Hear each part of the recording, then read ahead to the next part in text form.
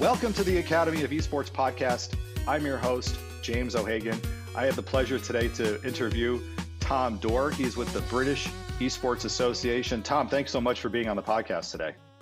Absolute pleasure. Lovely to be with you. Thank you. Now, you are not the head of the association. You're the head of education for the British Esports Association. Again, it is what we would call or consider, I guess, the governing body, I guess, for esports and education in the UK. Is that correct? Yeah. So we're not for profit. We're a national body as opposed to a governing body, but we were established in 2016 with permission from the government. Because to call anything a British association, you've got to have permission from the government. So we represent grassroots esports and working with young people essentially to raise awareness of what esports actually is, to promote esports and to try and inspire future talent, really, and to advise really all stakeholders within the industry what esports actually is and what great opportunities there are therein. And it's kind of nice, given that the UK is a small entity and everything's really well connected. I guess in the United States we have all our different state associations. We've got several different national associations. We even have my friend Miguel Gill. Yep. He helped found the United States Esports Association. But in the United States, it's kind of like it's a much bigger entity because we are so spread out and because we have so many sections. In Great Britain and the UK, you have your association, and that is for the entire country, including, and not just the country, I should say, Wales, Scotland, Northern Ireland, and Britain. Yeah, look, there are some entities in Scotland, in Ireland, and in Wales that have established themselves to represent those countries for esports. They're commercial organisations, whereas we're very much not for profit. We have a very close partnership in the US with NASEF, and we very much share those sorts of same values with NASEF. So that will give some of the people tuning in, more of a hook around the type of organisation that we are. We have an advisory board, a voluntary advisory board that meet 4 times a year. And on that board, we've Andy Payne is our chairman, who was the chairman of the UK trade and industry body for the interactive games industry for 10 years. He's got an OBE for services to the games industry, that one of the pageantry things that the royal family give out for his services to the games industry. Ed Vasey is the ex-MP for digital. So he's our vice chair. And then people like Garvey, so Mark Candela from Twitch, he sits on our board. Mick O'Dell, Odie, who was the founder of Team Dignitas that the Philadelphia 76ers bought. So he's now works for Rec Global and leads the London Royal Ravens in the COD League. So it's people with that sort of standing that then volunteer on our advisory board to give us, our exec team, the guidance and support that we need. All right. And what, I guess, previous episodes of the podcast, I interviewed Aidan Boylan, who is with, he's the CEO of Irish Collegiate Esports. And the picture he painted was very different than what we have in the United States. What is the state, not so much, I guess, of collegiate, because again, when Aidan talked about high school esports in Ireland, it was, sorry, I have a cat who is deciding to use my table as a scratching post suddenly. Aidan didn't paint a very positive picture, I guess, of esports in Ireland at the high school or secondary school level at this moment, just because certain areas of the country are very not connected. Esports doesn't have a prominent role in the GAA or in schools. What is the current state, I guess, of British esports at the high school level? Yeah, absolutely, and certainly in an area that we focus on. I'm a teacher myself. I've been teaching for the last 15 years as well. I still teach 3 days a week, and so it is something that very, very much is still growing. A lot of my role as head of education is to speak to different stakeholders within the school system, seeing it from the teachers, from the students, but the teachers right the way through the senior leadership, and then at the sort of the regional level and government level. To really raise awareness of what esports actually is, and therefore the benefits that can be gained from engaging young people with it. Look, I think it's fair to say it's growing. We run the national championships, the British Esports Championships for schools and colleges, and this is the second full season that's run this year. Last season, we had about 140 teams playing across Rocket League, Overwatch, and League of Legends are the three games that we used. This season, we've had just under 300 teams playing. Wow! So, which shows that we've doubled the numbers year on year, and that's where we're hopefully going to continue to grow. We have a partnership with the Association of Colleges. So I just want to recognize. So your high schools go up to 19, our colleges go up to 19, then university for us is above that. Whereas I appreciate that in the US, colleges are equivalent universities and things like that. So we have a partnership with the Association of Colleges. And so we deliver their esports program for them. There are 280 colleges, further education colleges for 16 to 19-year-olds in the UK. And so we deliver their esports program like the Football Association deliver their football or soccer competitions, and the Rugby Football Union do their rugby tournaments. We do the same for them for esports. So it's growing. There is more of an understanding now of what esports is. Obviously, the COVID situation, the lockdown situation is almost the perfect storm for esports. And we're just about to run a FIFA tournament with the Association of Colleges, so young people can still represent their colleges despite the lockdown. So it's a situation that is growing and growing in the awareness of it. And people are getting over their preconceptions or their misconceptions around esports and around video gaming, and starting to realize how it can be used as a hook to motivate and engage young people. Yeah, and looking again, because I have to go back to some of Aidan's comments just to kind of help frame some of my conversation with you, because there were a lot of things that were surprising. Sure. One of the things I guess that was most surprising to me was issues of connectivity. And again, as we're looking at COVID and the way the world is changing, and how things are going to be done a lot more in the home, students won't necessarily have access to connected spaces in their schools. In Ireland, of course, the issue is that everything has to go through servers in Europe, it seems. Where is an area, say, like Northern Ireland, which is on Ireland, or like even like the Isle of Manx or something, Isle of Man, where they are in remote areas? What is the connectivity situation, I guess, in the UK? I imagine in Britain and Wales and Scotland, it's much better than, say, Northern Ireland or some of the outlying islands. Yeah, sure. So we've got colleges from Northern Ireland who are part of the champs who play against the colleges on the mainland, if you like, in England and Wales and Scotland. The teams there without any real issues, if I'm perfectly honest. We're talking to a group of Highland colleges in the Highlands in Scotland, a group of colleges. I think there's about 40,000 students spread across 12 or 14 different campuses that we're talking to them about their involvement in esports. Those issues there might be, and that's something that we've got a hurdle that we've got to come across. But if I'm honest, the connectivity isn't really an issue. It's more the schools and colleges having the right kit in terms of the PCs with the capability to play. The processors are normally okay-ish, not great, but it's the graphics cards, not having discrete graphics cards in the PCs that's the stumbling block for us. And with the financial situation in schools, in the education system in the UK for the last few years, it's not something that schools have the cash to be able to upgrade their systems, let alone if the IT teacher or the media teacher was to go to them and say, actually want to upgrade these PCs to allow young people to play video games. That's not going to go down so well, because that's the place we are still in terms of the awareness of what actually esports is and the role it can play.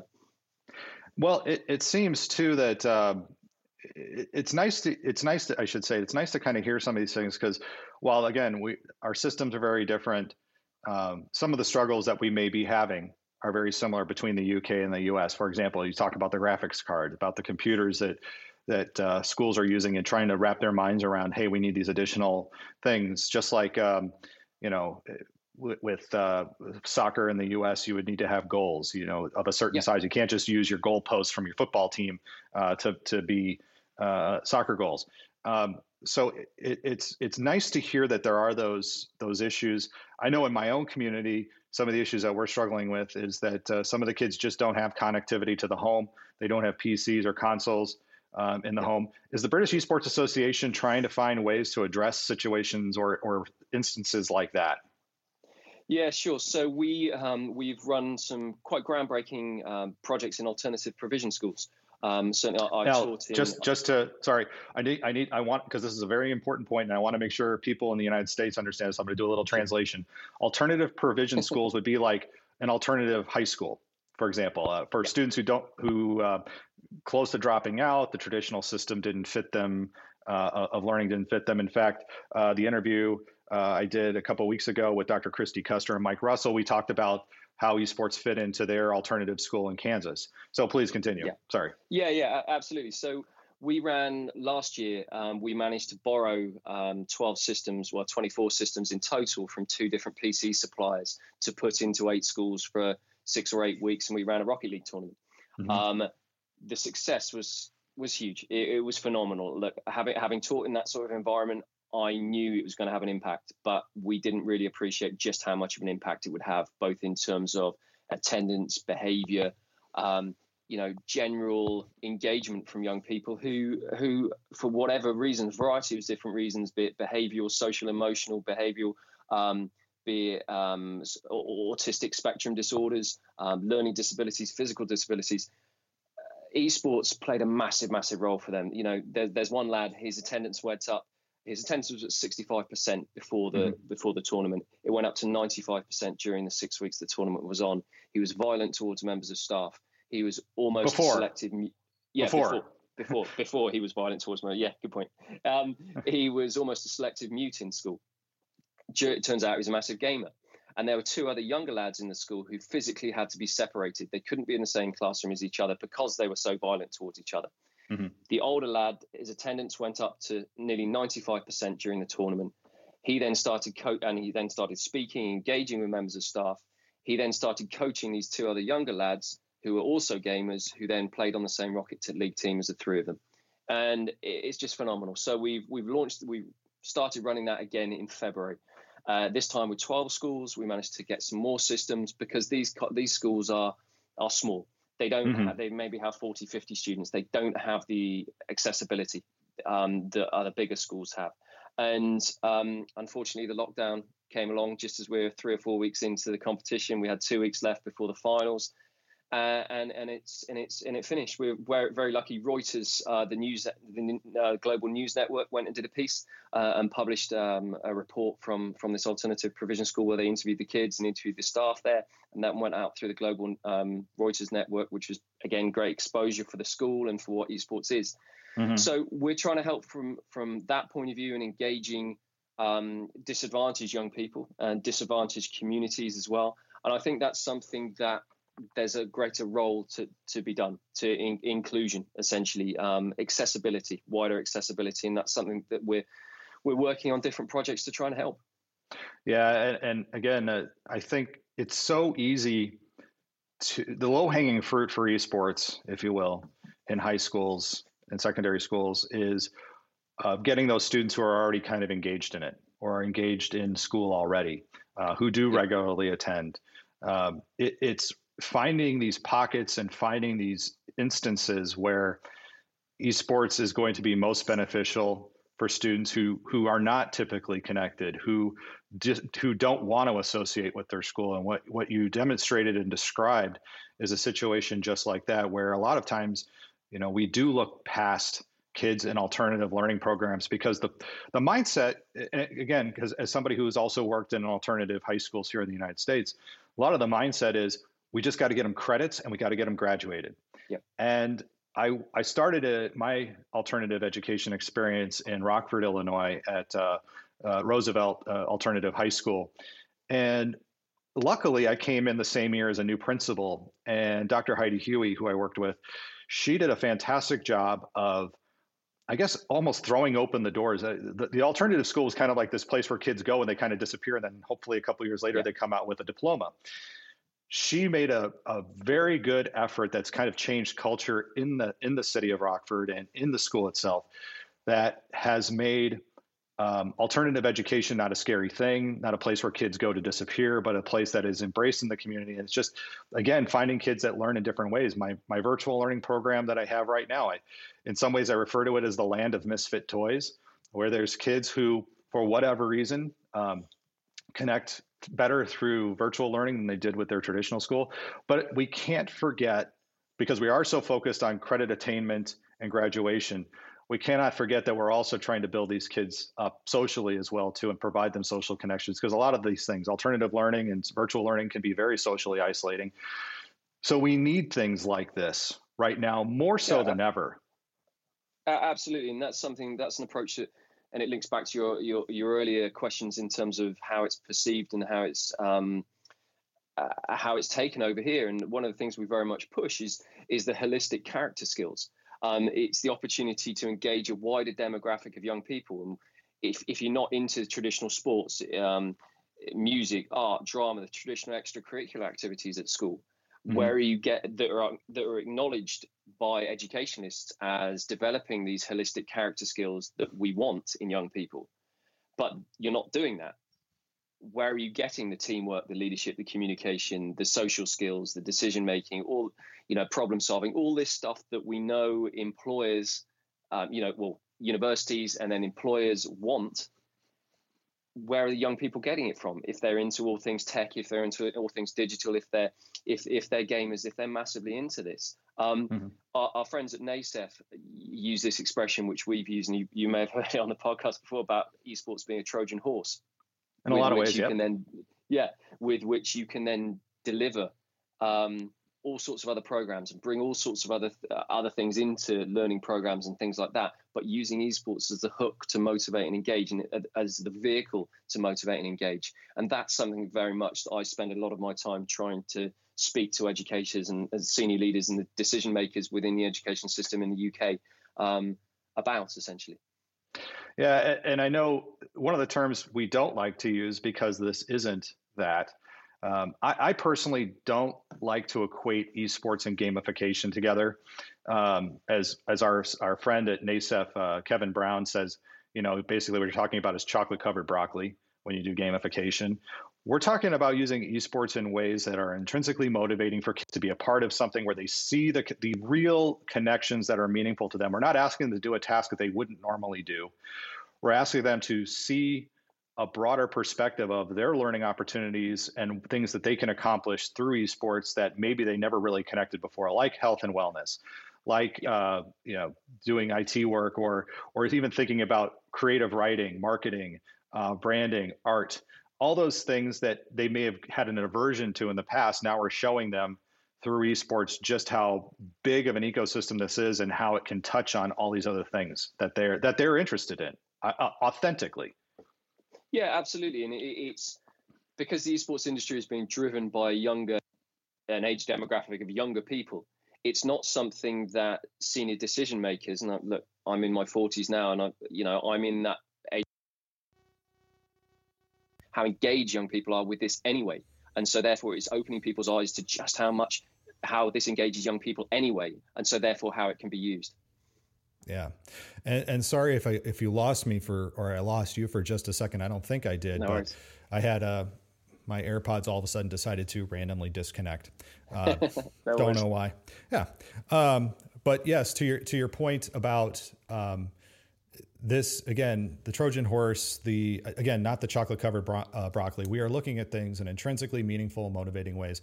The thing I talk about a lot of is self-determination theory.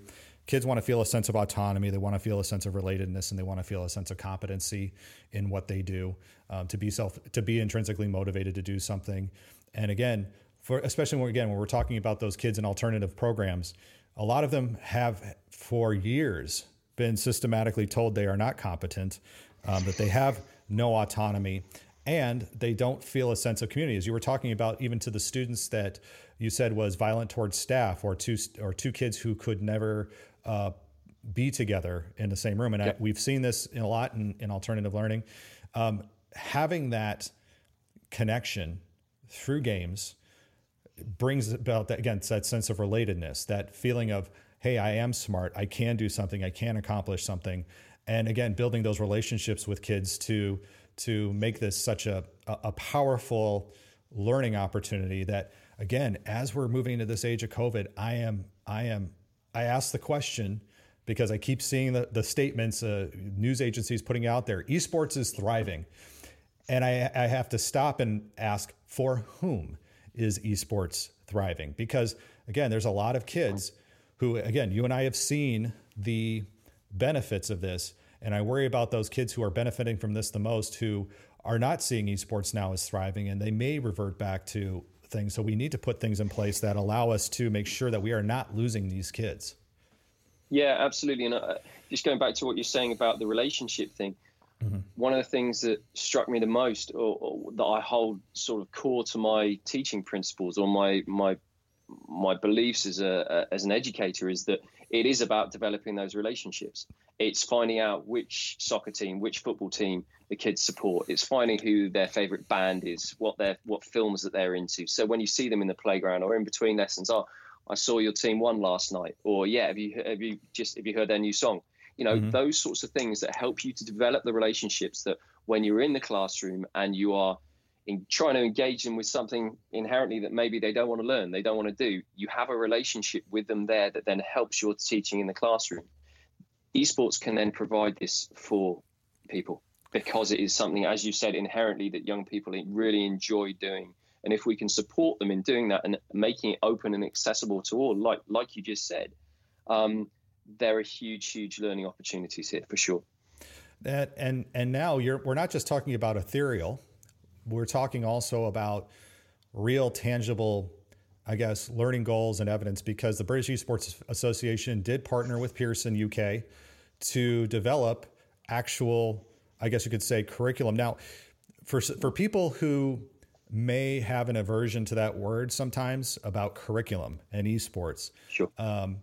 It is easy to have an aversion to it, but I think what you have done is something that is unique to the British education system, at least. Talk a little bit about, because again, this might be something that sounds very foreign to people here in the U.S. There are certifications that you can get through your schools that 16 to 19-year-olds can take tests and certifications. What have you developed with Pearson UK around esports? So, I think it's maybe worth framing it a little bit in terms of the education system first up, the fact that we have a national curriculum that all schools and colleges have to follow. My understanding of the US is that each state and even each county within each state can essentially set their own accreditations, essentially, or courses that they will accredit. Is that right? There's a lot of freedoms. I mean, usually there are state standards that people have to do, such as there might be a state test. But you go state to state, and that test can be different state to state even. Yeah, exactly. Whereas in the UK, essentially, there are only 3 main exam boards or bodies, of which Pearson is one. They own one of the major exam bodies called Edexcel. That all the different subjects you might take, all the different traditional courses, the maths, the science, English, languages, whatever it is, you will take an exam from one of those 3 main examining bodies that you pay for, that you then get your grades for, that you then get ultimately allow you to go on to apprenticeships or into universities, essentially. As a teacher, as a school, as an organization, we couldn't develop a course to then allow to then be accredited for students to then get credits for, to go towards a grade, like happens in the States.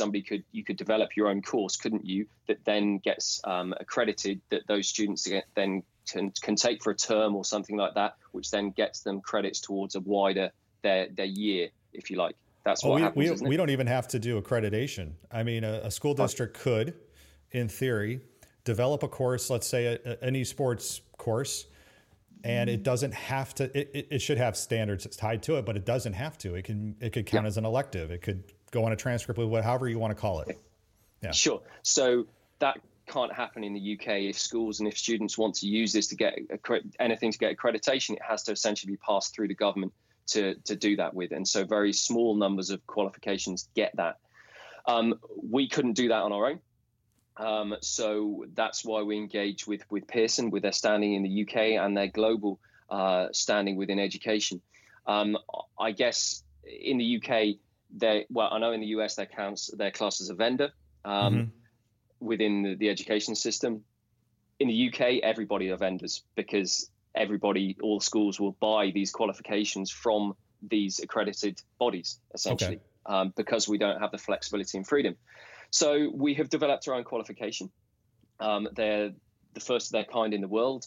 We work very closely with NACEF, and we understand the curriculum and the modules and units that NACEF have produced, for example. And I know HSEL have produced a series of lesson plans and things like that can be used. This is a full holistic course that we've developed. So, for example, when I was 16, I took maths, chemistry, and biology were the 3 subjects I took, which I then did for 2 years, and then went on to university to study zoology, as I did. Okay. The course that we've written, the qualifications that we've written, are the equivalent of taking 3 more academic subjects, if you like. It's a vocational course. There's no exam in content as part of it. It's all internal assessment. It's all coursework based. But the level 3 course, which is for 16, 17, 18-year-olds, there's a 1A level equivalent, so a 2A level equivalent, and a full 3A level equivalent. They will get, through doing the 3A level equivalent, the extended diploma it's called, they will get the same number of credits as I got. For example, if I got 3 A's, an A in maths, an A in biology, an A in chemistry, they will get the same credit from doing the extended diploma. If they get distinctions, that has the same number of credits as if you get A's in traditional academic subjects. So it's got the same currency for them to move on to university.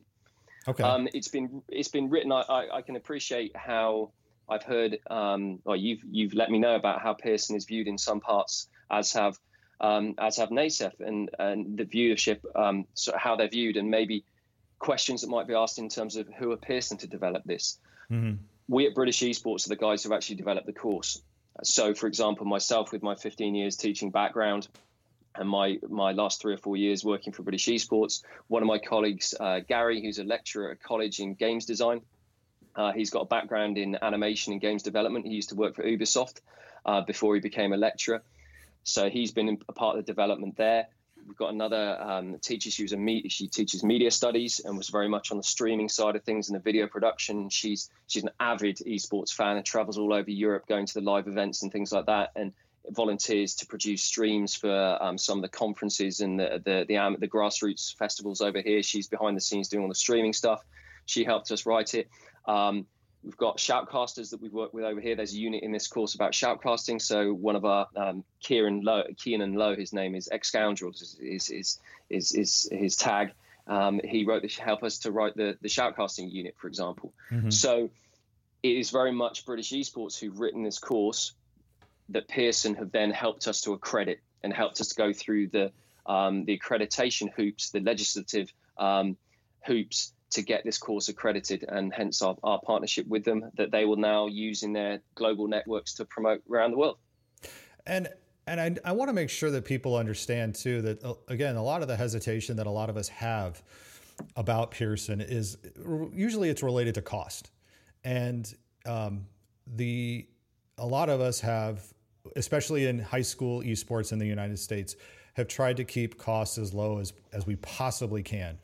NACEF still has their free curriculum that's available to everybody. HSEL and Microsoft have developed the curriculum with Mike Russell and Dr. Christy Custer.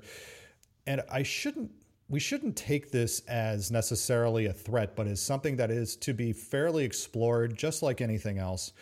We need to be academic. We have to be intellectually honest with ourselves and take a good look at it. And knowing, again, that this wasn't developed by somebody who has never taught in the classroom, who is sitting in a cube somewhere, in, I think they're in Glenview, Illinois, which is where their U.S. headquarters are, which is about 30 minutes south of me. Okay. It is fair. And I think it does, as Pearson starts to bring this out into the world beyond the UK. And I think when we talked previously, you were talking about, the British education system is very popular worldwide. So we're talking Southeast Asia, India, other areas that have adopted a British system. I think the Middle East, especially. Middle East as well. Yeah, it's absolutely. We need to be fair in evaluating this again with intellectual honesty, because again, this is not the work of one person. This is a work of a conglomerate of people who are involved in this in the education realm, who do have, I think, ultimately students' best interests at heart. And, I know that if I had the time and money to be able to do something like this is something I know that I would have loved to have done as well. Yeah, thank you. And I think we're not yet aware of how Pearson are intending to bring this to the US and how the US part of Pearson are going to take this forward. We've got meetings with the international team at Pearson who are based in the UK, or the UK angle of it, about this next week. So I can then approach people like yourself and our friends at NASEF to say, right, guys, look, come and have this conversation with Pearson, because Pearson need to hear the feedback as well from the grassroots, from the educators in the US, and to hear the concerns, or to outline what you guys need to hear, essentially, around how it can be introduced. And that goes with any organization, whether it's esports or it's education related, who wants to, I guess, plant a flag. They have to realize that, again, this is not top down. Esports in the United States has not been a top down thing, just like it hasn't been in Britain. It's been very much a grassroots, as you keep saying, and it's true here. Grassroots, bottom up. There needs to be discussion at the table. Just like here's another perfect example. Riot. Riot, when they changed their community guidelines and we had the open letter to Riot, Sure. The problem that a lot of us had with that, well, for me personally, was that they decided that high school and collegiate should be lumped together. And we know that collegiate and high school are completely different worlds. They have completely different mindsets, completely different goals. We're not out here to make money, nor is collegiate, but again, still different views. There was no conversation with people at the high school level. We're just now getting to that conversation and realizing that we are huge stakeholders and that we have a lot of power to potentially help grow their business. Pearson, I hope, realizes the same thing, is that there is a network of people in the United States right now who have blood, sweat, and tears have built this. There's people who have developed their own curriculum and done an excellent job of it. And we need to make sure that they are, I guess, included in the conversation, asked, talked to, approached in ways that are respectful and meaningful, so that we can, again, have intellectual honesty enough to look at this and go, hey, this is good stuff, or hey, we may want to reconsider this, or something of that nature. I think one of the things that struck me that sticks with me about what you wrote in terms of the riot stuff was remembering who our main stakeholders are here, and it's the young people. Mm-hmm. It's not necessarily, it's not shareholders, it's not stuff on the stock markets or share prices, or paying back venture capitalists who've put loads of money into setting investments up. Mm-hmm. It is the young people, and we need to understand what is best for the young people, and how certainly in the high school sector it's different in the esports scene, the wider esports pro scene and things like that. Of course, that's different. But working with high schools, we're working with young people, and we're working with state-funded or public-funded organizations in high schools and schools. And so there has got to be an understanding there. But look, it's messages that I will very much be pushing with Pearson so when things do get brought to the US, hopefully conversations or these sorts of messages are heeded essentially along the way. And what's nice too about what you just said to me is, again, the state of the world right now, where economies are currently shrinking. Again, COVID has taken hold. Venture capital money can start to dry up, or resources will start to shift. What's nice to know about a group like the British Esports Association, like my own, the Wisconsin High School Esports Association, NASEF, we are non-for-profit, and we are focused. And even if, let's say, everything imploded, even in our associations, there are still people involved at this, again, at the grassroots level, who are doing this for nothing, who will make sure, because we agree that the educational value of this, the connections that we're making with students and the things we're doing, we will find a way. We will find a way through all this. And right now there are troubled times where, again, issues of equity of access around technology, but those are solutions that can be found. Those are, and again, there's good people involved in this right now who, if everything else collapses, HSEL, Playversus, even NASEF, we will still all work together to help kids somehow, some way. Yeah, absolutely. And I think the as high schools, as we move on, equipment will get better. Schools will upgrade their systems, will upgrade their connectivity. And one of the things I very much push is that actually when you are upgrading your next PC suite, or when you're upgrading systems, just have half an eye on the specs that are required to play esports. It will then help, or it shouldn't be the driving point, but actually if you're upgrading systems to better teach computer science, to teach design, to teach animation, all those types of things, or the new media courses, then actually a sideline of that, which can then be used to engage and motivate kids, is the playing of esports, is the setting up of an esports club, of an esports program as well, that can then be link into the STEM subjects, that link into the teaching of computer science, the different new media courses as well. Yeah, I look at, I know a lot of people have made investments in Chromebooks over the years, and I do enjoy the Chromebook platform personally. Yep. I look at it educationally, and just, again, if the Chromebook is great if you're going to school, if you do have a lab that's available to you. I've toyed with, given budgets are finite, but I've toyed with the idea of even budgeting for laptops that are a full PC, Windows laptops that can work without internet access, but also can run some of these games. Maybe not at full frame rates, maybe not at, high end, but something at least that allows us the experience of play, because right now there's a lot of kids who need this the most, who are missing out on play, who are missing out on the technology, who need it most. And so to your point, I think that is key, to have that eye towards not just being connected, but what is the quality of that connection that kids can have through technology. And I think, just sort of thinking about it now, it's not really something I've thought about before, but the role of the different tech firms and different publishers and things like that in this, from a CSR type of point of view, sort of corporate social responsibility point of view, the role that they should maybe be playing in this space a little bit more. And we're very lucky. We have very good relationships with the publishers and work under community licenses because we're not for profit, because we're not offering prize pools. The whole scholarship system that you have in the US, where I know that's what different organizations are doing and giving prize money out for scholarship funds. That's simply nothing. That doesn't work in the UK. That doesn't happen in the UK anyway. We don't have scholarship programs and things like that.